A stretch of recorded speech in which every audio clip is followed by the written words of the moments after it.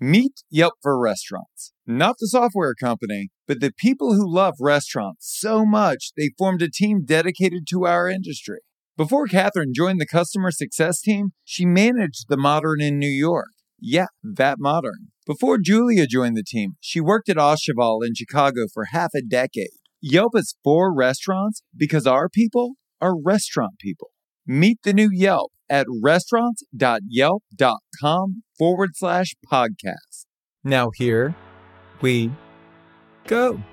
Oh, it's really not about showing everybody how much I know. It's more about me being really happy with the choices that I'm making on the food on the plate and editing well and really showing respect for the people who've grown the food, for the people that are preparing the food, and for the people that are eating the food.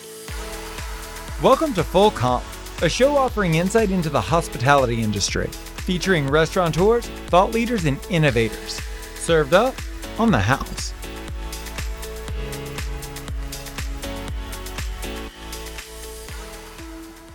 Celebrity chef David Lefevre is a damn good chef, and he's been applauded for that nationally. But the chef is also a prolific businessman who's dedicated his professional life to growing great restaurants that can pave the path for the next generation. In today's conversation, we unpack what it took to grow his restaurant group and how he's choosing to pay it forward. I've been really fortunate in my career. Number one, I've been fortunate to work with some incredible people and be surrounded in what I view as, at the time, some of the best culinary communities there were. And I think that without great people around you, it's hard to be great. Kind of from the beginning of my career, I recognized pretty quickly through my experience at Trotters, when I interviewed there, that that was a special place. And I've had great mentorship at King's, and I've had great mentorship with my partners. If I had to state one person that really stood out in my career that kind of changed the path that I took, that would be Chef Trotter. And working at that restaurant was like climbing Mount Everest every day. And then you'd wake up the next day and you're back at base camp. So it's extremely challenging. But he set such a high bar that anybody who's worked there, I think, can attest to this, is that what you develop is a tenacious, relentless ability to be resourceful.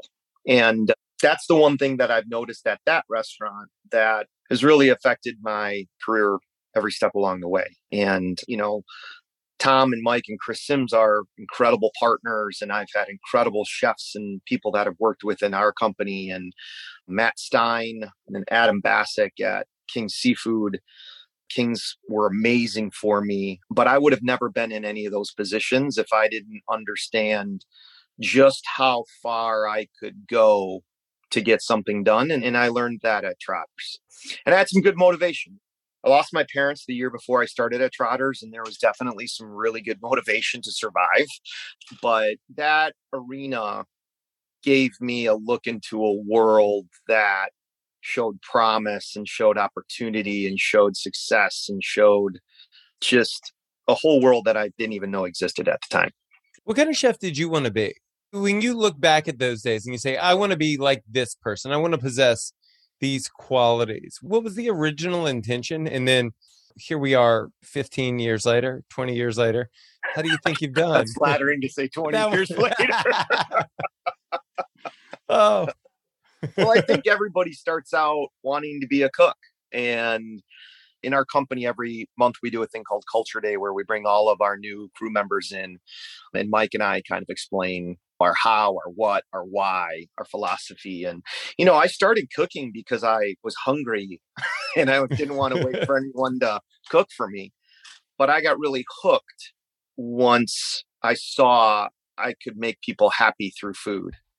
In my life, I looked back and I thought, wow, you know, when I opened a post, I really thought, why do I want to be a chef? Why do I want to be an owner? Why do I want to own my own restaurant versus just be an executive chef or a director or whatnot? And what I found is throughout my life, the things that I really enjoyed were things that brought other people joy.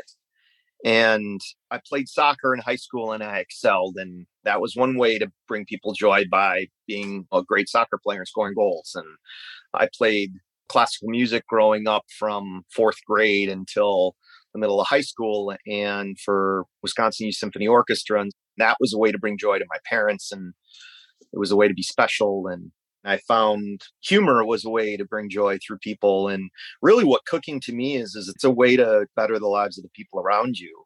And so you start out wanting to be this cook, and then you are exposed to the creative and the artistic side. And you're like, oh my God, you go to a place like Trotters. And I mean, I remember when Charlie's first book came out, that Maroon book, and you're like, oh my God, this is amazing. And I remember working there for my externship and people going back to school and people being like, they don't really do that food at the restaurant. And I was like, no, yeah, that's what they do.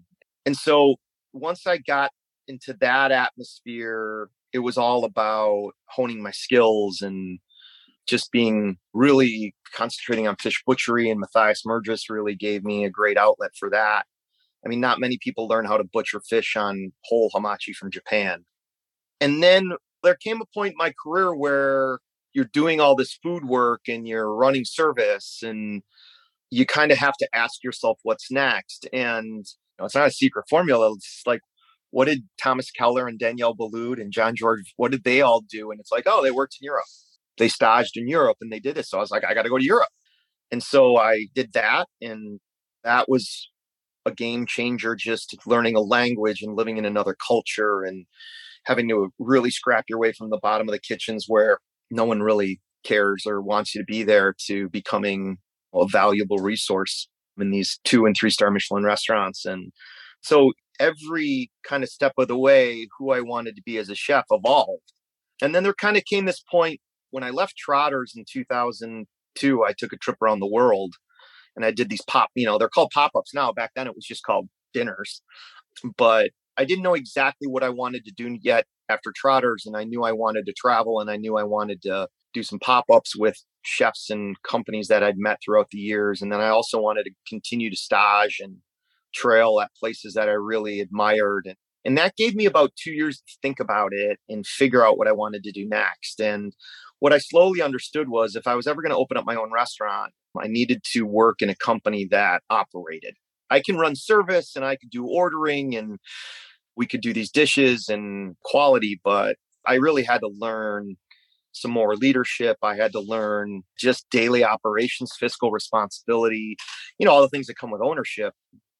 And I wanted to learn that before I owned my own place. So I looked to a couple mentors of mine. I looked to Mark Miller, and Mark gave me some really good advice.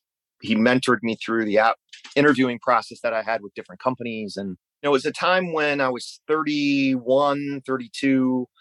My other friends were coming out of Trotters and getting top 10 chefs food and wine, and we're really being promoted and we're being creative. And I ended up going and working with this company where, I could be creative and I could definitely got some acclaim, but it was really about me learning how to run a business, how to run the back of the house, and how to be able to do that responsibly to a point where I thought I could run my own restaurant. And so it was a challenging time for me because a lot of my friends were doing really exciting, creative stuff. And I was kind of grinding away at learning how to run a business. And then what I realized when I was working at King's, at Water Grill, which was a really, really positive experience for me. And I have nothing but wonderful things to say about Jeff King and Sam King and Matt Stein and Adam Bassick, the guys, and John Canis, the guys that really invested in me. But what I learned at that time was I wanted to own a restaurant and run a restaurant that my dishwashers could go to, and that I didn't want it to be too elite. I think that before my parents passed away and I was looking into going to culinary school, they had just come back from Spain and they said, the great thing about Spain is like you can go and get a decent meal anywhere and you don't have to be wealthy to have that. And that really resonated with me. So I wanted to do something that was creative and I could apply technique, but that was approachable and that was soulful. And I got my Michelin star at Water Grill. And then the next year, Chicago got it. And all my friends in Chicago were getting ready for their Michelin star. And I was like, all right, I didn't really have a party when I got mine. So I'm going to Chicago and I'm going to throw a party for you guys. You're going to go get your awards and I'm going to set up where we go to eat and I'm going to set up where we go to drink and it's on me and let's go have some fun.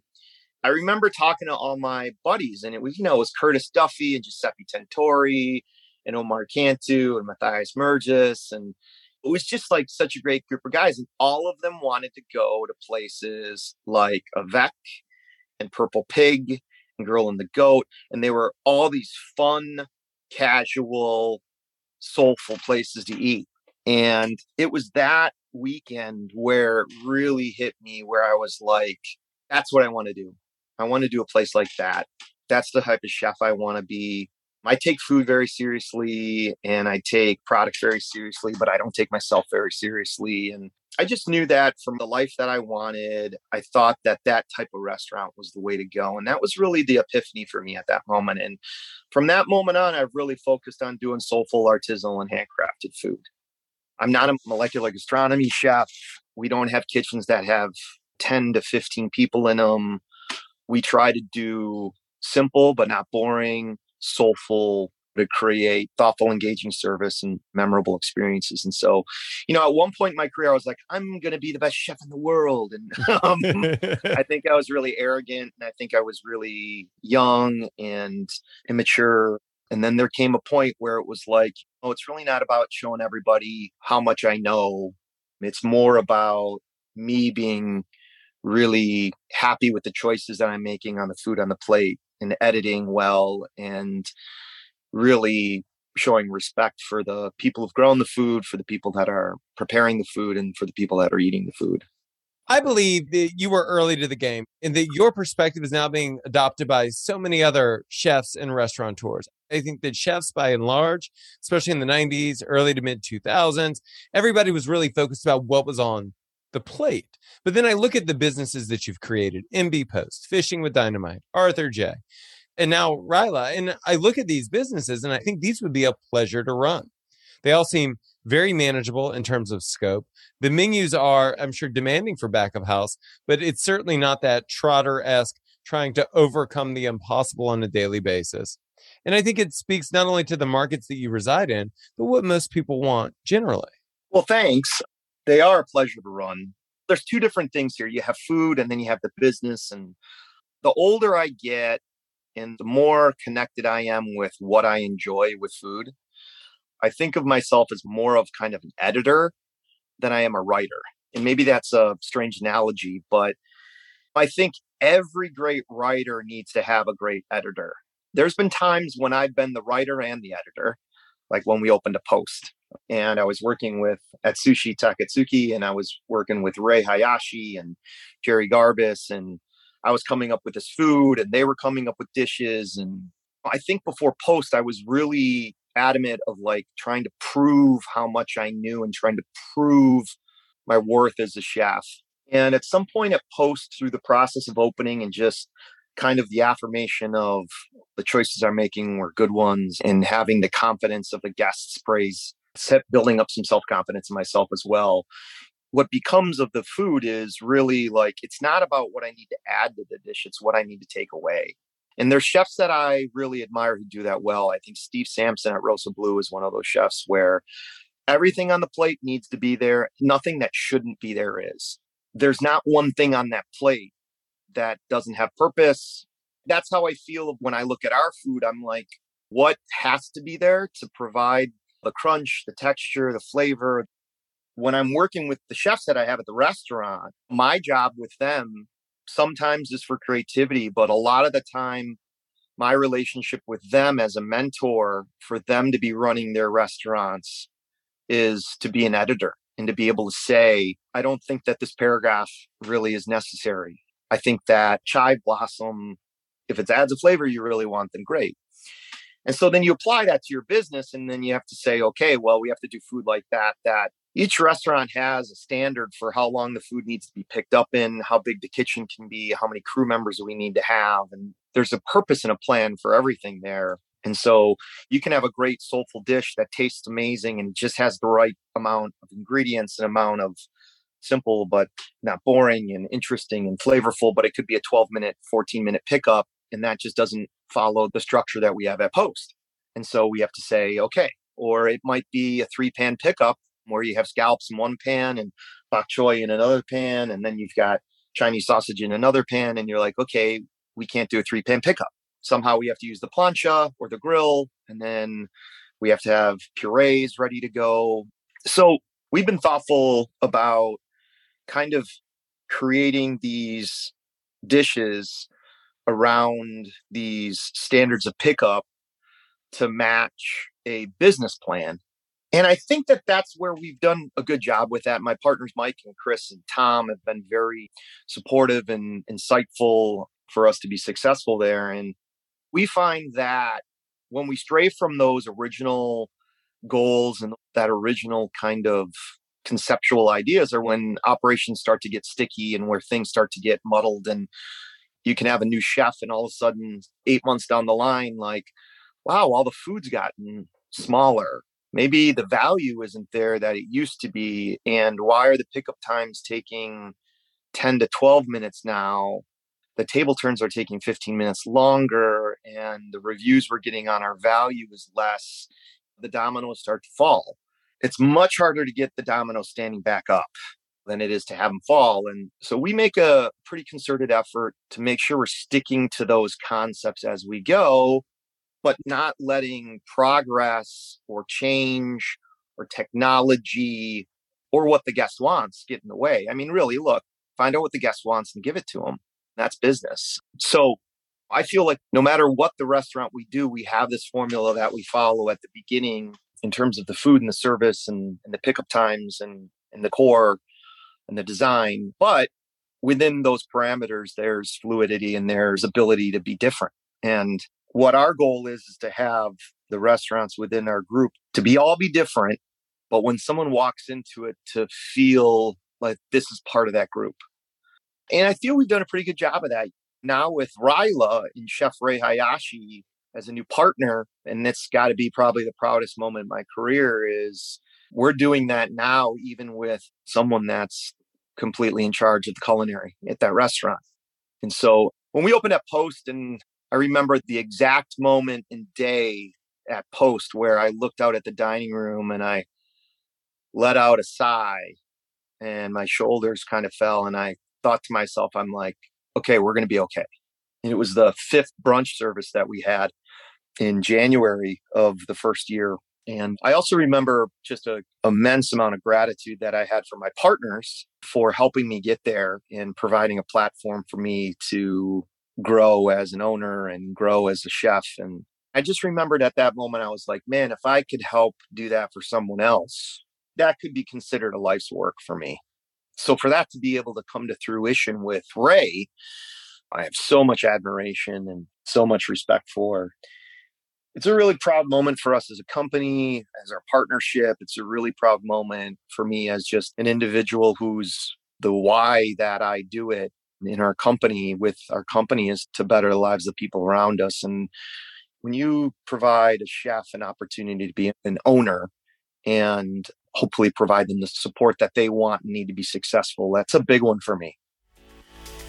Prior to the pandemic, I could barely use my iPhone. I'm a restaurateur, not a tech guru. But over the last 2 years, we've seen that tech can play a vital role in helping us make more money and save money. And that tech can show up at some pretty unlikely places, like your kitchen sink. Dawn Professional is a detergent and degreaser that can help reduce your labor expense and your overhead on cleaning supplies through leveraging the latest technological innovations in cleaning products. Dawn Professional Multi-Service Heavy Duty Degreaser is specifically formulated to cut grease 2 times faster versus the leading food service degreasers. While Dawn Professional Manual Pot and Pan Dish Detergent cleans 58% more pots and pans per sink, reducing sink changeover versus the leading competitor's professional dish soap. Save time and money by upgrading to Dawn Professional Manual Pot and Pan Dish Detergent and Dawn Professional Multi-Service Heavy Duty Degreaser from P&G Professional. Ryla is your first opening post-pandemic. I'm sure that this was a restaurant that was conceptualized prior to, right? And so I'm wondering, did the pandemic change any of the fundamental dynamics of how that restaurant operates? Well, look, Ray and I had, it's an amazing story. I would love to, if Ray and I could tell it to you together. He wouldn't probably say much about it because he's so humble. But he started as a line cook at Post, worked his way up to sous chef. I asked him to be the CDC at Fishing with Dynamite. He said, no, I'm not ready. I said, okay, well, hey, sit in on the interviews that I have with the potential CDCs for the new restaurant and let me know if you're still not ready. And we went through 4 or 5 interviews and he's like, okay, I think I'm ready. And we opened up fishing. He did an amazing job. We opened it up together, had a really great partnership with that. And so about 2 years later, I said, hey, look, here's the deal. What do you want in life? He said, I want to own my own restaurant. I said, okay, if you want to own your own restaurant, here's what I think we should do. And I worked with Adam, our VP of operations, Adam Bassick. I said, let's work together and let's get you through front of the house training, because if you're going to own your own restaurant, you got to know what it's like to be a GM. You're going to have GMs reporting to you. So we did that and trained him, and he became the GM at Fishing with Dynamite and did that. And finally I was like, all right, here's the deal. Now let's build a business plan. We're going to put a concept together and work with vision boards and inspiration boards. And we did that. And I said, okay, well, you're going to have to present this to the partners. And so we set up a meeting in February, and he presented his menu and the inspiration boards and the business plan. I mean, everything that we had in any of our business plans, he did. He presented it, and we all said, this is awesome. This sounds great. We went out and we had dinner, and 3 weeks later, COVID hit. And so 3 weeks before COVID, we're going to look for a space. And COVID hit. Look, everybody's got their own experience with COVID. And mine was, you want to talk about the highlight and the low life of your career, handing out furlough checks and giving out produce and mise en place from the cooler to your team to help out any way you can was probably the low point of my career. But the good thing that happened to us during COVID, and when I talk about this, I don't want it to come off as what we did was so awesome, but I'm kind of in awe of the direction that Tom Sims, our partner, Tom's had over 100 restaurants, and he's been doing it since the early 70s. And he's one of those people you meet in your life, and every moment you walk away from a conversation, you take a nugget with you for the rest of your life. Once COVID hit, we were doing daily meetings with our partners and talking about what's going on. And my one partner, Chris, has over 30 restaurants throughout the United States. Mike, my partner, he had 5 restaurants at the time. We were talking about what was going on and trying to kind of predict a plan. It was just, let's come up with a plan. And no matter what the government's going to do to us, let's have a plan and let's be prepared to adjust as we go. And pretty quickly, we came to a plan of, look, this is going to probably last through Q2 of next year. So we thought this is going to be a year and a quarter. And everybody around us was like, it's going to be a couple months. And when we came up with that, I wasn't comfortable. I'm was sure. like, this is going to last a year and a half. Pardon my French, but what the fuck is going on? I mean, that's crazy, right? But once we had that, and we were like, okay, that's what's going to do. So what do we need to do, right? And we figured out what we needed to do. And then about 8 weeks in, early May, I think it was, we were on our call, and Tom, we were talking about what was going on and the changes we had to make. And we had Arthur J stayed open to do to-go business. And I was like, okay, tomorrow we have to do $500 more so we can bring one more crew member back. And then the next day was like, all right, tomorrow we have to do $500 more sales to bring one more crew member back. And we just kept doing it. Sometimes you got to take a marathon step by step. And that's what it felt like. I mean, I remember being one night in Arthur J where we were like, it was like 9:45. We were $145 short of our goal. And we had hit our goal for 5 days in a row. And it would have just sucked if we didn't hit it. And I got the team together and I had this totally hippie, my mother would have been so proud. I was like, I want everybody in this room just focusing on one more order. We need one more order and one more order to hit our goal. And like literally 3 minutes later, we got an order for like $220. And the team was like, we can bring another crew member back tomorrow. So like 8 weeks in, we were getting ready to open up Post because now Arthur J was back up and I could split the management team into 2 and we could start doing to-go food at there. And so we were on this meeting and Tom said, we really have some momentum. And Arthur J was doing, it was like 50 to 70K and to go.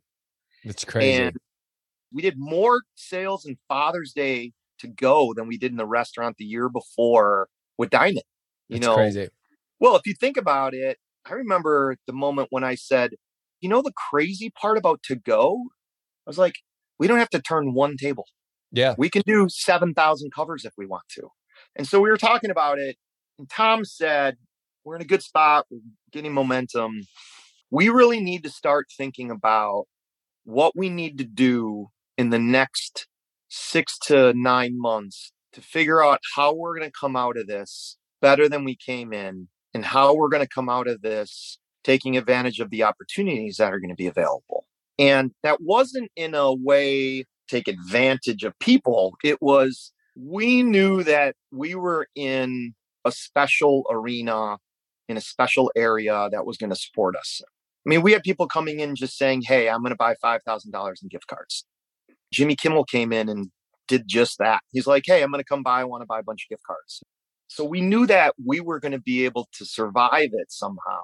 We might have to lose a restaurant, or we definitely knew that we were going to have a different team at the end of it. And we also knew that there were going to be some opportunities coming up because of there were going to be businesses that weren't going to be able to survive. And our success isn't based off of somebody else's failure. I don't think that way. I come from a place of abundance always. There's enough room for everyone to be successful. But we also knew that there were going to be some opportunities not to have to pay key money. We weren't going to have to buy out leases in order to get a space and get our restaurants. So we wanted to be prepared for that. And so we revisited with Ray and talked about the concept. And we said, okay, we're going to start looking, because we want to make sure that when we come out of this, that we're in a position of strength. And so we did. And we started finding leases, and some of them were great and some of them weren't. And some of them needed us to start next week. But we ended up finding a really great lease at Ryla. We've had a pretty good development plan in place for our managers in order to build bench strength. And we had an AGM at Arthur J that he had fulfilled his GM training, and he was sitting in the wings ready to go. And we had a sous chef that worked with us at Post and Fishing with Dynamite that finished his roadmap. And our roadmap is our development plan for managers, and he was ready to go. And we had Cynthia Hetlinger, who was a sous chef at Providence and used to be a line cook with us and a supervisor with us. And she was ready to go. And so we had a team ready, and we found a great lease and we found a great space. And it took a while. So we started in June of last year, and really a renovation that would have taken us 6 weeks to do took us 4 months. And, we say 6 weeks. People are probably like, 6 weeks is crazy, right? But the space we had really great bones. It had great HVAC, and it had great plumbing, and it had a great bar and good refrigeration. And there was a lot there already. A lot of the work we had to do was booth work and table work. And we only had 2 soffits to build. And so there wasn't a lot that we had to do. I mean, Post took us 3 months to renovate, and that was huge. Ryla took us 4 months to renovate, and it was probably the best equipped space to do a fast renovation with, but just with the supply demands and everything like that, it took a long time. But hey, you know what? We opened on Valentine's Day. We had to go through Omicron during hiring. We had to delay opening twice because of equipment that was off the coast of Long Beach and tiles that, things that just didn't work out.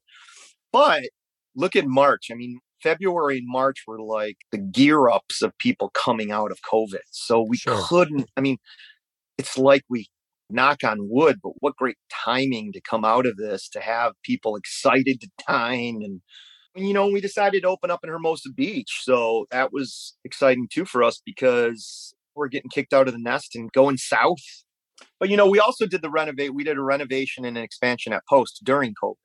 And that was extremely difficult. So we learned a lot through that. That remodel took us 12 months. So we learned a lot through that remodel to apply to Ryla. And now we've got an expansion and a remodel at the Arthur J for a private dining room. So we've even learned even more through that. There's a lot we've learned through the process that is changing how we do it. But we still have our same opening restaurant checklists, and we still have our culture that we hold near and dear to our heart. The big thing through COVID for us was you have to accept the things you can't control. Like, there's going to be some quality issues. There's going to be some service issues, because you're going to have people issues. So we knew that was going to happen. And as hard as it is to understand you're going to make service and food errors, it happens. And that's how your managers learn to fix them. And that's how they learn to deal with guests and develop those relationships. But the one thing that we couldn't lose through that was our culture. The one thing that we couldn't lose through COVID was, I don't care how bad it is out there. We're not going to stop caring. We're not going to stop being respectful. We're not going to stop being humble. We're not going to stop having integrity. We're not going to take shortcuts because of COVID. And Post, Fishing, and Arthur J were paid off. That allowed us a position to have resources to apply during COVID. But that still didn't mean we were responsible with those resources. And we had to make some hard decisions early on to make sure that we could have those resources later. You find a lot of businesses that are like, oh, I need a manager, but I don't have the time to train them the way we normally do. So we just got to get them in and run the restaurant. Or you've got crew members, such high crew member turnover where you're like, gosh, I got new servers and I can't put them through the training that we normally do. And we just made a commitment to making sure that we didn't take those steps, because those are some of the most important steps that have gotten us where we were. So in order to do that, we've had to do other things. I've had to do some stuff that I hadn't done in a while, and I had to have and be available for a lot of conversations with the crew that were confused, and we had to delay opening back up at times. And we're closed on Mondays and Tuesdays right now. We're going to reopen in May, but we've delayed that because we want to do it well. And I want to get my directors and my GMs and my sous chefs and my AGMs through the 8-week training process that we have. And so COVID has been terrible, and it's been insightful, and it's been a great teacher. But what I've really learned through it is, like, you're going to have to make a lot of choices whenever you're up against adversity and whenever you're up against difficulties. We just can't let our culture fall through that. You can't stop doing what's right because it's the right thing to do. You can't stop treating people with dignity and decency just because you're scared and afraid of what's going to come. You can't stop being self-reflective and humble because even though you have to be firm and direct. And so that culture aspect, I think one thing I walk away with is, like I told you, the greatest thing I learned at Trotters was this resourcefulness, right? And I think the greatest thing that I've learned through COVID is the importance of our culture. And I'm so glad that we stayed committed to that through it, because the people that we do have that are still with us are extremely grateful and thankful that we stayed through it and we made it through it. And I even think the people that have decided to leave still understand and respect the choices and how we had to do it, because they look back and they're like, all 3 restaurants are back open like they promised, and they've opened a new one. And I think we've not only done that with a good business plan, but we've done that while treating people the way that we are proud of. That's Chef David Lefevre. For more on his restaurant group, go to eatsims.com. If you want to tell us your story, hear previous episodes, or check out our other content, go to restaurants.yelp.com/full-comp. Thank you so much for listening to the show. You can subscribe wherever you get your podcasts. While you're there, please leave us a review. A special thanks to Yelp for helping us spread the word to the whole hospitality community. I'm Josh Kopel. You've been listening to Full Comp.